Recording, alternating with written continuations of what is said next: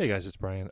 We don't normally do this here at the Comedy Zone podcast, but we wanted to put up a special version of the podcast. It's only one segment. It's our interview with Josh Gondelman, who was here in Charlotte at the Comedy Zone on Sunday, December 4th. We had an opportunity to sit down with him for a few minutes. It ended up going a little bit longer than we anticipated, and it's worth just kind of putting out there on its own for you to listen to. Josh is a really super sweet guy. Very, very smart, very, very funny, and I think there's a lot to learn from what we talked about in the course of his interview, from comedy to his writing to kind of working on an important show. Josh is one of the writers on This Week Tonight with John Oliver, and working on a show like that or on The Daily Show that sort of mixes comedy with important current events and things that people need to know about. A lot of people get their news and information from shows like this, and so it's interesting to kind of get into the work process and the workflow of these shows. So enjoy the interview with Josh Gondelman. We'll be back with a normal show Friday at right around noon Eastern Standard Time. Josh Blue scheduled to be the guest on this week's show, and as far as I know, Will and Sammy Joe will be there as well. So enjoy this quick interview with Josh Gondelman. Honestly, I kind of fell in love with him, and I think you'll probably kind of fall in love with him too. So here's this Comedy Zone podcast special interview with This Week Tonight with John Oliver writer Josh Gondelman. Enjoy. Back on the Comedy Zone podcast, Josh Gondelman is here. Hello. Josh, how are you? Great, thanks. How are you? Good. I am so excited to have you here, first of all, in Charlotte, and second of all, on the podcast. Welcome. Thank you. I'm delighted to be here, and thank you for asking me to do the podcast. Absolutely. Now, you by your own admission, you said, I'm not super famous. Oh, yeah. I think I said I'm definitively not famous when we were talking before. Yeah. Just like... not anonymous, but certainly deeply not notable. Yeah. But people will know your work. Sometimes, yeah, people know stuff I've worked on, which is nice. That's like a lovely privilege to have. Yeah, we played the intro music, or at least the sting from the intro music to Last Week Tonight with John Oliver. You're one of the writers on that show. I am. You sounded surprised. No, I guess I'm still like anything I do that I'm involved with that people remotely know about. I'm delighted and a little bit taken aback. Yeah, which is very nice.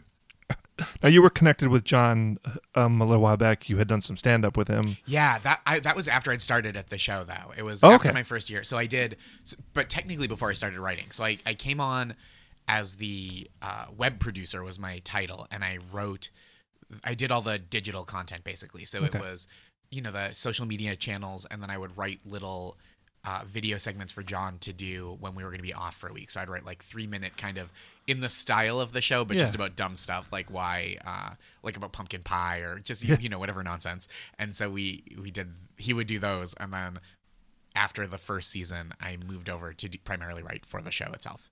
Okay. And in between was when I did a few stand-up dates with John. Yeah. Now, you how did you get connected, I guess, first with the show? So it's kind of like, I think everyone gets these jobs in kind of a similar way, which is just like, it's a lot of applying to these writing jobs, which is like producing sample materials and sending them in when they're looking for writers. And then it's a lot of like never hearing back. And then sometimes like, hey, we liked you, but we're fully staffed right now, or we like you, but we went in this direction, or, and so I basically I had a couple of years where I was applying here and there. And then in 2013, I ended up with a manager and an agent that helped me get in the mix for more opportunities. So I applied for like 20 different shows, and it was all different submission materials because it's all different requirements. And I did a little work for Billy on the Street over the summer, which was really exciting. That was kind of like my first nibble at like, oh, maybe this is going to work out. And then I got hired at Last Week Tonight for the digital job at the very beginning of 2014. Okay. Yeah. And you're still pretty young, right? You're early 30s? Yeah. Does that sound okay? 31. Does that sound right? Does that sound right to you? Sounds great. Just check. Yeah, I'm 31. Okay. So for those people, I guess if you don't exactly understand what that's like, kind of, to apply for writing jobs and to think, I want to be a writer on this type of show. What leads you? What kind of damage do you need in your own personal life to want to sort of, go out of your way to subject yourself to that process? So it was actually a correction because my personal life is very happy and wonderful, and generally, I don't have a history of terrible trauma, but it was a lot of doing stand-up, right? So I started doing stand-up when I was 19, wow. And so it was years of kind of in Boston and then around New England and then touring a little bit around the country. And then I moved to New York in 2011 thinking that I'd kind of taken things to the end of the line as far as they were going to go in New England. There's kind of a chasm between where I was kind of an established opening act around New England, and then nationally was open, a feature act, the middle guy who does about a half an hour on a 3-person show, and I just felt like there was kind of no way to Evel Knievel that gap to headliner without putting myself in a position to accomplish more and get better. So I moved to New York in 2011 and was able to kind of start around then, like 2010, 2011, I started being able to apply for things here and there. And so it was the writing job is kind of like a much more steady, stable, adult human way to live than just like being constantly on the road. Yeah. Which is nice. And I was doing a lot of freelance writing too. That kind of helped me get in fighting shape. Like I was doing magazine writing and blogging and stuff. Yeah. Yeah. So when you apply for this type of show, like, do you send samples? Is it kind of, people kind of know who you are and they come see you? How does that process work? Sometimes they know who you are. Sometimes they don't, and sometimes they look at submissions blind. So it's like they put out a call to, however, sometimes it's all the way open, right? It'll just be on the website for the network, and they'll go, hey, we have a writing position open, which is rare, but it happens. I think Colbert did that over the summer. Yeah. And then other times they kind of go out to a few people specifically. Sometimes they go to agents and managers and say, who do you have? And then you have a set amount of time to write a packet of sample materials tailored to imitate the show, or in my case, like almost anticipate what the show might be, because I applied before there was a show. Yeah. So you do that, and then oftentimes there will be a second round where you'll have a time sensitive, even more time sensitive. So the first one you might have 2 weeks if you kind of catch on early, and then the second one I think was like either a 24 or 48 hour turnaround. Yeah. Yeah. Do you remember anything you wrote from that first? I do. I don't want to say too much. I don't think it can be. Yeah. No, that's okay. I don't think they can reuse it, but I don't want to say too much in case they keep that close to their vest. But it was the idea. It seemed like they had a pretty firm idea of like they wanted to do both domestic and internationally focused political and policy stories, and they wanted to explore things in a way that was like both, the host John at the desk talking and like kind of more ambitious produced projects. Yeah, and that was that kind of leads me, I guess, to, is there a sense in the room? I mean, I know, like, you look at shows like The Daily Show with Jon Stewart, and even going back to Craig Kilborn, and even to with Trevor Noah now, a sense of the importance of kind of what that show is, and kind of what it's doing socially. So sort of the social weight of what's happening with these shows. It's comedy, yes, and there's comedy mixed in, but what's happening with these shows is pretty important, I think, in the landscape of kind of what's going on in the country today.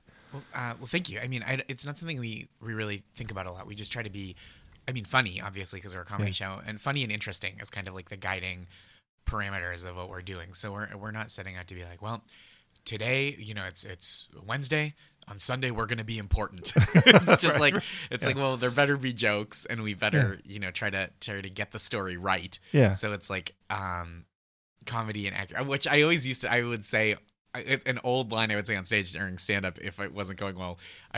if I said something that was true that people didn't laugh at, I would say, my priorities on stage really are politeness, accuracy, comedy, in that order, which I feel like is inverted for this show. But that's, I feel like, accuracy and comedy are what we're striving for. And I think it's hard to take a big swing at important, and I don't know even how one would begin. Yeah. I think when you look at the segments like the student loan segments and things like that, that the show has done that really kind of expose the system for what's really happening now. Those segments obviously take much, much longer to produce because they're so, I'm guessing, extensively researched. And then there's kind of like the current events, which would kind of be like the opening monologue if it were Letterman or something like that. So I guess in terms of the process, and I may be the only person actually interested in this, but how does that process work? How do the story ideas come along, and are there kind of like two different teams that do the more involved segments and the sort of urgent topical stuff? Sure. I can't really get to, again, I'm sorry to be slightly yeah. opaque, but it's they can take anywhere from like a couple days to come together, or a week for a story that's happening that week, or months for like a really long kind of stunt, like putting together the church. Sure. Last year to the fake church. I mean, real church, fake church. Right. Fake church. Took months. Real fake church. That's exactly what it is. It's a real fake church. Took months to kind of get all the paperwork in order and stuff. And it's not. It's just kind of the writers rotate on different assignments, and there's the research team is separate from the writers, and they will kind of be tracking stuff in advance sometimes. Yeah. So sometimes before the writers even are assigned to it. So it's a lot of I like the variety of like, okay, this week I'm writing kind of the short stuff for the top, and then the other times I like kind of digging in and like sitting with a story for a long time. Yeah. And it's nice. I think most comics crave some kind of variety. Otherwise, they wouldn't like go city to city like a vagrant or a vagabond. And so I like that. I like, not doing quite the same thing from day to day or week to week. Yeah. It sounds, I mean, from a writer's perspective, like it is a great gig. Like, oh, it's wonderful. Yeah. You don't necessarily know, what you're going to be working on from one week to the next, or what type of jokes you'll be writing from one week to the next. But you also have kind of extended breaks because it's HBO. You have breaks over the holidays and things like that to do things like your sweater weather tour and stuff like that. Yeah, it's been really lovely. It's nice we did 30 episodes this year, and so kind of staggered in between, we had 10 other weeks in the office that we were writing, but there weren't shows. And then, so that leaves 12 weeks that we're out of the office, which is like a nice amount of time to be off. And I'm fortunate in that I like to travel for stand-up a bunch. So we're off the last kind of 7 weeks of the year straight. Yeah. And I was able to fill that up with some like really fun stand-up work and kind of string together a little tour, which is really nice. That's awesome. And thank you. I don't think I'm geared towards 35 weeks a year on the road. And I have friends that absolutely are. Like my buddy Shane Moss is on like a 60-something city tour right now, which is incredible. And that's like, I really kind of admire that. And but I also I don't think I don't think that I'm necessarily built for that. And part of it is I just like to be home with my fiance and dog a lot of the time. Yeah. So I love to go out, but I like always love to come home too. Yeah. Yeah. I'm not like one of those guys that's just like, I'm just wherever I hang my hat. I'm a bandit. Like I'm very tame and gentle. Now, when you're in New York, you're working on the show. Are you club hopping at night? Is there time to do that? It's nice. I mean, my job is like the hours are very job like. So occasionally you have to stay late, but a lot of the time it's just like, I come in and I do my job and then I leave and I'm able to generally plan to do spots in the evenings, Mm-hmm. most evenings if I want to. Yeah. And then I'm trying to do better at doing less stand up. Not like none. Obviously, I mean I love to do it. Yeah. That's like such a terrible thing for a comedian. I'm trying to do my job less, but I mean most people are. But I'm trying to prioritize a little better and structure my time better. I'm trying to be like more of a rounded human. And again, more time, more like date nights and more you know, just like relaxing and taking time to. I'm trying to get a new book proposal together, and so I'm trying to like stand up is like the thing that I do because it's fun and I like it and I can count it as work, so I never have to feel bad like, oh, I have a show tonight, so that I'm working. I'm like doing the work. Yeah. But sometimes there are other kinds of work that it's the productive procrastinating. Oh, yeah. I'm with you. I feel it.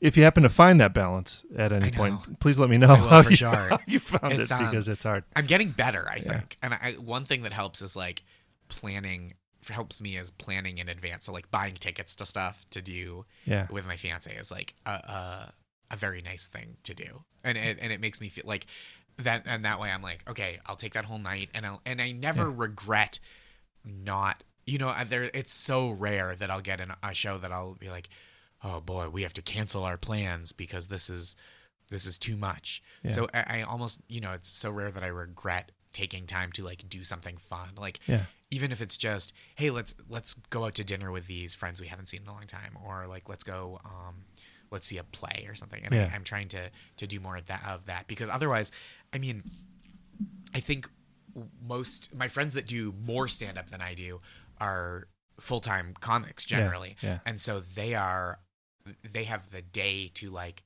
experience things, whereas I'm very fortunate to have this office job that I love, but I'm also not like you know, not taking the world in. I mean, I'm taking the news events in, but that stuff all goes towards the show. So I'm not like going to museums or traveling the world during the day. So it's nice to like make sure that I'm having human experiences in the evening. For example, you're here in Charlotte, but you're not, you know, like you said, you were in Asheville Saturday night, in Charlotte on Sunday night. So you've been in town, you mentioned, for about maybe 2.5 hours. Yeah. You probably haven't seen a whole lot. You saw the condo and you've seen the club, and that's about it. And it's been, that's very nice too. But I mean, even just the idea of like, I went to a coffee shop in Asheville this morning and sat for a couple hours, and it was like a new place that I hadn't been. And I drove, which I don't get to do when I'm, you know, I live in Brooklyn and I take cabs. I don't have long. I've been taking like, oh, this is different than what I do every day. So it's nice and kind of helps me clear the cobwebs out and remember that like the world isn't just the 5 square mile area that I see most of the time. Right. So it's nice. I mean, even just like I saw there was a sign at the coffee shop this morning that said, there was just like a 1-person bathroom, and it just said all gender bathroom. And I was like, oh yeah, this is North Carolina. That's like kind of a big deal. Yeah. So like that, just like to kind of like experience things, I'd be like, oh right, this is like real for people. It's not just like something that's on the news. Is like a helpful human experience. It is so silly. Very silly. The whole bathroom. Well, I said I said it on Friday when I was in Chapel Hill. I opened my set by going, you know, I'm going to do a whole set, and then as an homage to your governor, I'm going to stay and do an additional set after you guys have decided you don't want me to do another set anymore. That's great. Thank you. It's just, don't get me started. It's just it's so silly, and you guys at This Week Tonight may have been the hardest of all the shows. You guys were the hardest. You know, you guys railed against Trump from the very beginning, although John did take partial credit for what's happened in his... No, I don't think he did. I mean, there was that one Daily Show clip for when he was from when he was hosting, and that was years ago. That was years ago. That was when it was still cute. Yeah, August of 2013. Yeah, but the issue though, and I think you guys said this on the show, that the Trump supporters are not watching this week tonight. Yeah, I guess. I mean, I don't know. I imagine the breakdown is mostly not Trump supporters. I don't know if I were a Trump person, and this is no slight against any kind of person, but if I were a person who was voting for Trump, I feel like the show might have been hard to stomach for like the last 8 to 10 months. Yeah. But important stuff, and I mean, even though it didn't take. Yeah, I mean, it's hard to feel important, which is again not the goal, but it's hard to feel important when you spend 10 months going like, man, this guy's a monster, and then people go, yeah, this monster is my guy. So it's like certainly objectively unimportant what we do. So you're in New York. Who are you hanging out with? What kind of comics are you? You kind of palling around with? I like to try to play all the different kinds of venues. So I'm like really excited to like. So I like kind of the alternative Brooklyn-y scene. Like so, it's really a privilege and a thrill to get to. You know, I'm doing not this week, but in December 12th, I'm doing Wyatt's an Axe show, right? And which is great, and it's so much fun. Called Night Train in Gowanus, which in Brooklyn, and then I'm doing, or this week even, I'm doing Tuesday night. I'm doing a show called Pulitzer Surprises, which I'm really excited about, and it's like your set is kind of your Pulitzer submission. That's the hook of it. Oh, that's awesome. So it's like kind of one through line. Yeah, and then that's in Park Slope in Brooklyn, and then. Which is like kind of at Union Hall is like an alternative venue. It's like a little underneath a bar, seats about 100. And then I'm doing 2 spots at Stand Up New York on Thursday on the Upper West Side. So it's like I like to kind of do all the different stuff. Yeah. And there are just like so many wonderful comedians at pretty much every show that I get to do that. It's like, oh man, it's fun to watch and hang out. And it's just like really lovely. And I'm bringing my friend Robert Dean, who's super funny, is coming out. And doing some of the tour dates with me too. Yeah, he's like tremendously funny. That's awesome. Yeah, thank you. Yeah, fun. I was thinking as I was doing a little kind of, I guess not a super deep dive into your background because I was somewhat familiar, but I believe you're the first Peabody Award winner that we've had on our on our podcast. So that's fun. Thank you. Yeah, I can take only minimal credit for that, but what's cool about that is that when a show wins, or like I think a film wins too, the whole staff wins the Peabody. Yeah. So that's I say Peabody because I'm from the North Shore of Massachusetts, where there's a town spelled the same as Peabody but pronounced Peabody. So I say it. No, it's like I feel like such a dirtbag in the office where I go, "Oh, we won the Peabody," and people are like, "What is that, you towny moron?" And I'm like, "Oh yeah, I guess there's a different way to say that," which is so funny. But yeah, it's like, I mean, it's like. It's nice. It's very exciting to be a part of something that people know and enjoy. Yeah. And I think starting in stand-up it takes a long time to get to that point for some people. For me, it certainly did.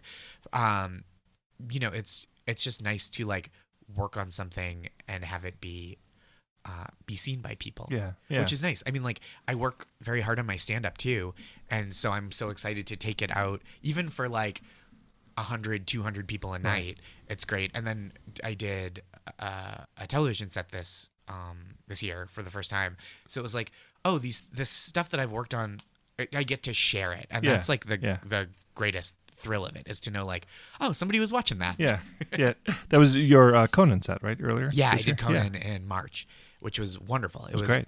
Thank you. It couldn't have been a more delightful experience. It was really lovely. The crowd was great. Everyone there was so nice, and it was like really cool. And I mean, like, it was like a thrill to get to like. I mean, even on this level, this was just such an elemental thing for me. But I was like, oh, I get to meet the guy who wrote the monorail episode of The Simpsons. Exactly. Like, what an exciting thing. Like, how could I not feel great? Yeah. And the opportunities for stand-up comics, at least in the late night arena, aren't certainly what they once were. I mean, obviously, if you go way back to Carson, and sure, it's not the same. So the fact that first of all, that Conan is still embracing stand-up. Yeah. And they do such a great job, and they have such great people on. It's like, it was really, to be in that conversation even was like really thrilling and exciting. Like all the people that have done it and all the people whose like sets I loved watching, and oh, it's so nice to be in that, not quite family, but like that that lineage. Yeah, you're on the list. Yeah, yeah, it's nice. That's awesome. It's really swell. That because that kind of it's great. And I think the flip side to late night sets kind of not quote unquote doing what they used to for comics, or like there are just a million more ways for comedians to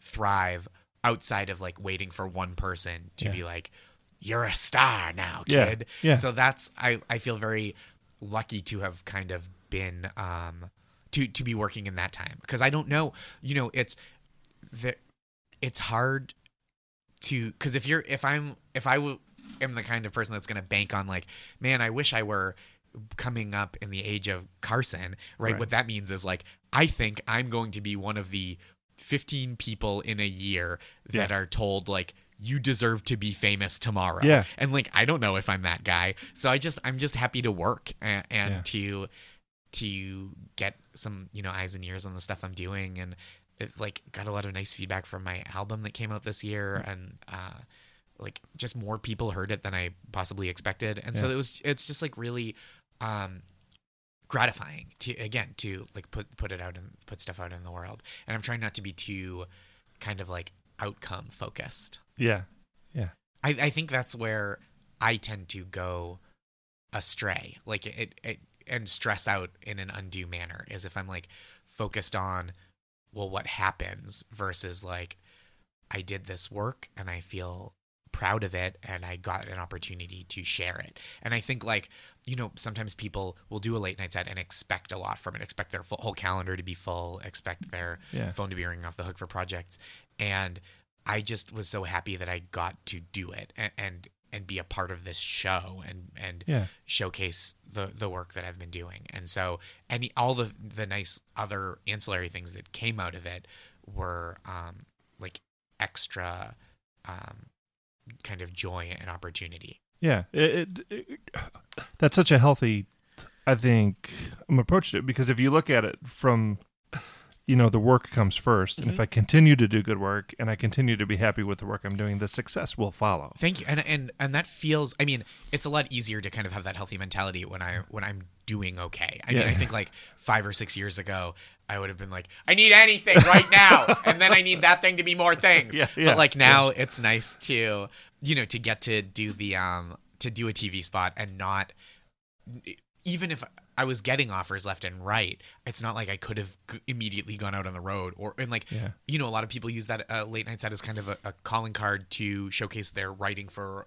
a writing job. Absolutely. Excuse me. And I was in a position where like I already had the kind of the job that I would dream of. So it was just like extra excitement and an opportunity. So yeah, and I think I go in and out of feeling work focused, and occasionally I'll be like, but I want this now. Yeah. But like most of the time I try to be very centered, and it's like the advice I give to newer comics. It's just like, do the work and then put it where people can see it, and like those are the two most important things, more important than getting a specific credit or achieving a specific thing. Yeah. You look at you talk about the Carson days and the really, I mean, everybody kind of looks at that as being particularly in kind of the heyday of stand up, with the Richard Pryors, the Gary Shandlings, you look at Drew Carey's set, that moment. That's the one I always think exactly, because I mean, killer set. Yeah, and people don't remember, I think, that only know him. Same with kind of like even Steve Harvey and Ellen. You like lose sight, like, because they became they haven't done stand up really, or Drew Carey has been out on the road a little bit, but like you lose sight there because they're celebrities now, but you lose sight that they got to that point by being just like absolutely devastating comics. And the Drew Carey thing, it changed. I mean, he says it, himself. He still tears up when he talks about it. That moment. If you go back and watch the clip when Johnny, gestures him over to the seat, and he's like, "Me?" It's like, no, dummy, the guy behind you. Yeah. it's such a pure moment, and it's such a great moment. It's really wonderful. But that kind of stuff doesn't really happen anymore. But again, I think that's okay. It's like, because to me, and that was awesome that it did happen. It was great of Johnny to do. You know what I mean? Like, he had this power, and he, I think, seemed to exercise it in a lot of cases very benevolently. And that's a great thing to do for someone, to, like, when with like just like a flick of your wrist, you've just made someone famous. That's like you could just as easily not. It takes less effort to not go like, come here. So that's really nice. But again, there's also the solace of knowing I'm not missing out on that one opportunity that's going to make my career. But that Drew Carey story is the one you always hear. I've heard him talk about it on podcasts and stuff, where he'll go, I did the set, and then the next night they set up a showcase for me at the Improv in Hollywood, and every agent came to see me. And I'm like, wow, that's like, that's incredible. But it's also the same. It's the same. It's also the kind of new way of doing things is like, you can build a podcast from the ground up and never have been on television and have a following, or you could produce a web series like Issa that became, which was Awkward Black Girl, right? That became Insecure on HBO, or Broad City was very similar, I think, in the arc of it, going from web to television. So like, you get to make your work and then put it in front of people and kind of find an audience, and not every good fully realized piece of work will be rewarded in the same way, but it's certainly in a lot of ways beats waiting around for someone to decide that you're ready to have a career. There's I might do some teaching at a broadcasting school here, and I always initially, when they first brought me in, I was like, why would anybody want to get into radio or television now? And but then as I got to think about it and to talk to these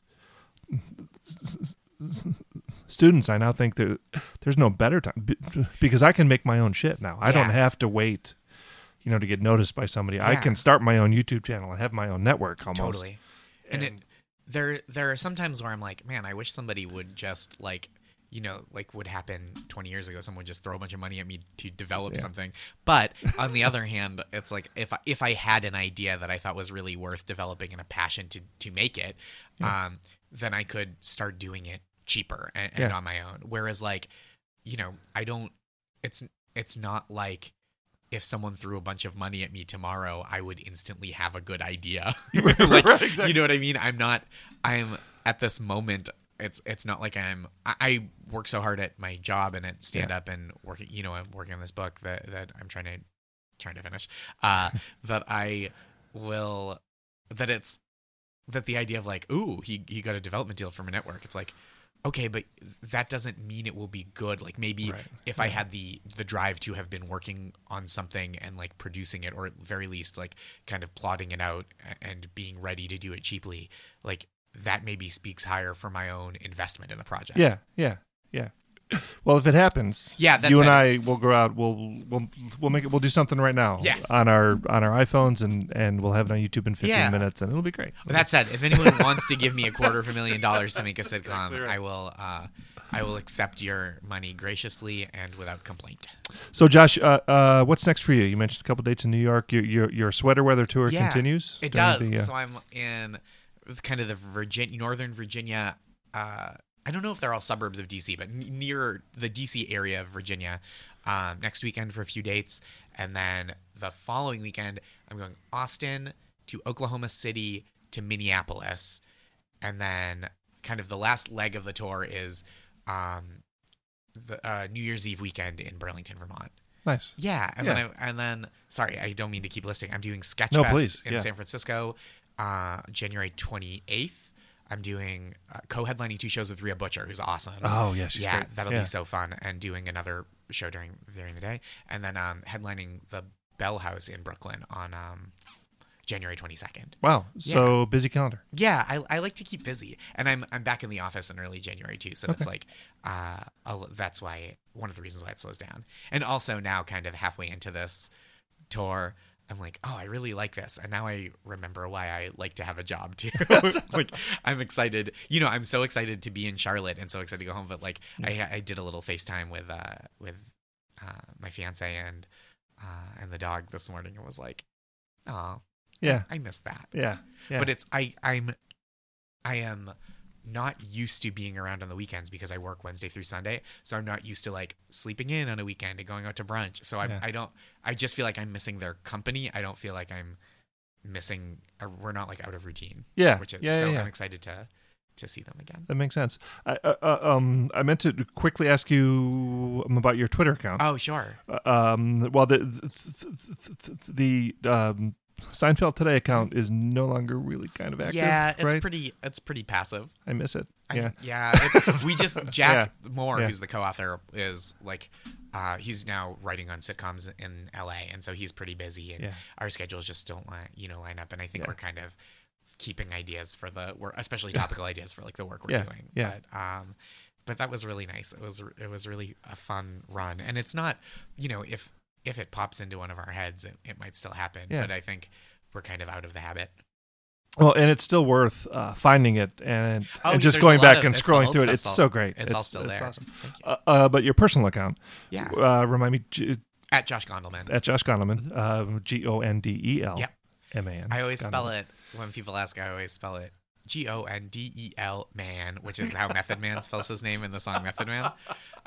Most people don't get that joke that is just for me. That's one of my personal bits for myself. Right, your pep talks. I always see your tweets about a half an hour after you're like, I'm giving pep talks for the next 5 minutes, and then I miss it, and I always want to reach out. But this is bad to say out loud just because it's a bad precedent, but I always will, if like somebody's like, hey man, I could use one, I always am like, because if somebody's like, oh man, this is 3 hours ago, but I'm feeling sad now, it's like, who am I to be like, sorry loser? You missed it. It's I feel much better just doing it. In each one, it's not, this is one place where I think I kind of have the benefit of not being a celebrity, because I have a bunch of Twitter followers, but most of them just know me from like Twitter, or they might know that I have a job, but they're like most familiar with me through Twitter or through stand-up. And so it's not like someone sees me on a show and follows, like, I don't get a lot of like stick to jokes comedian, because everybody that found me is like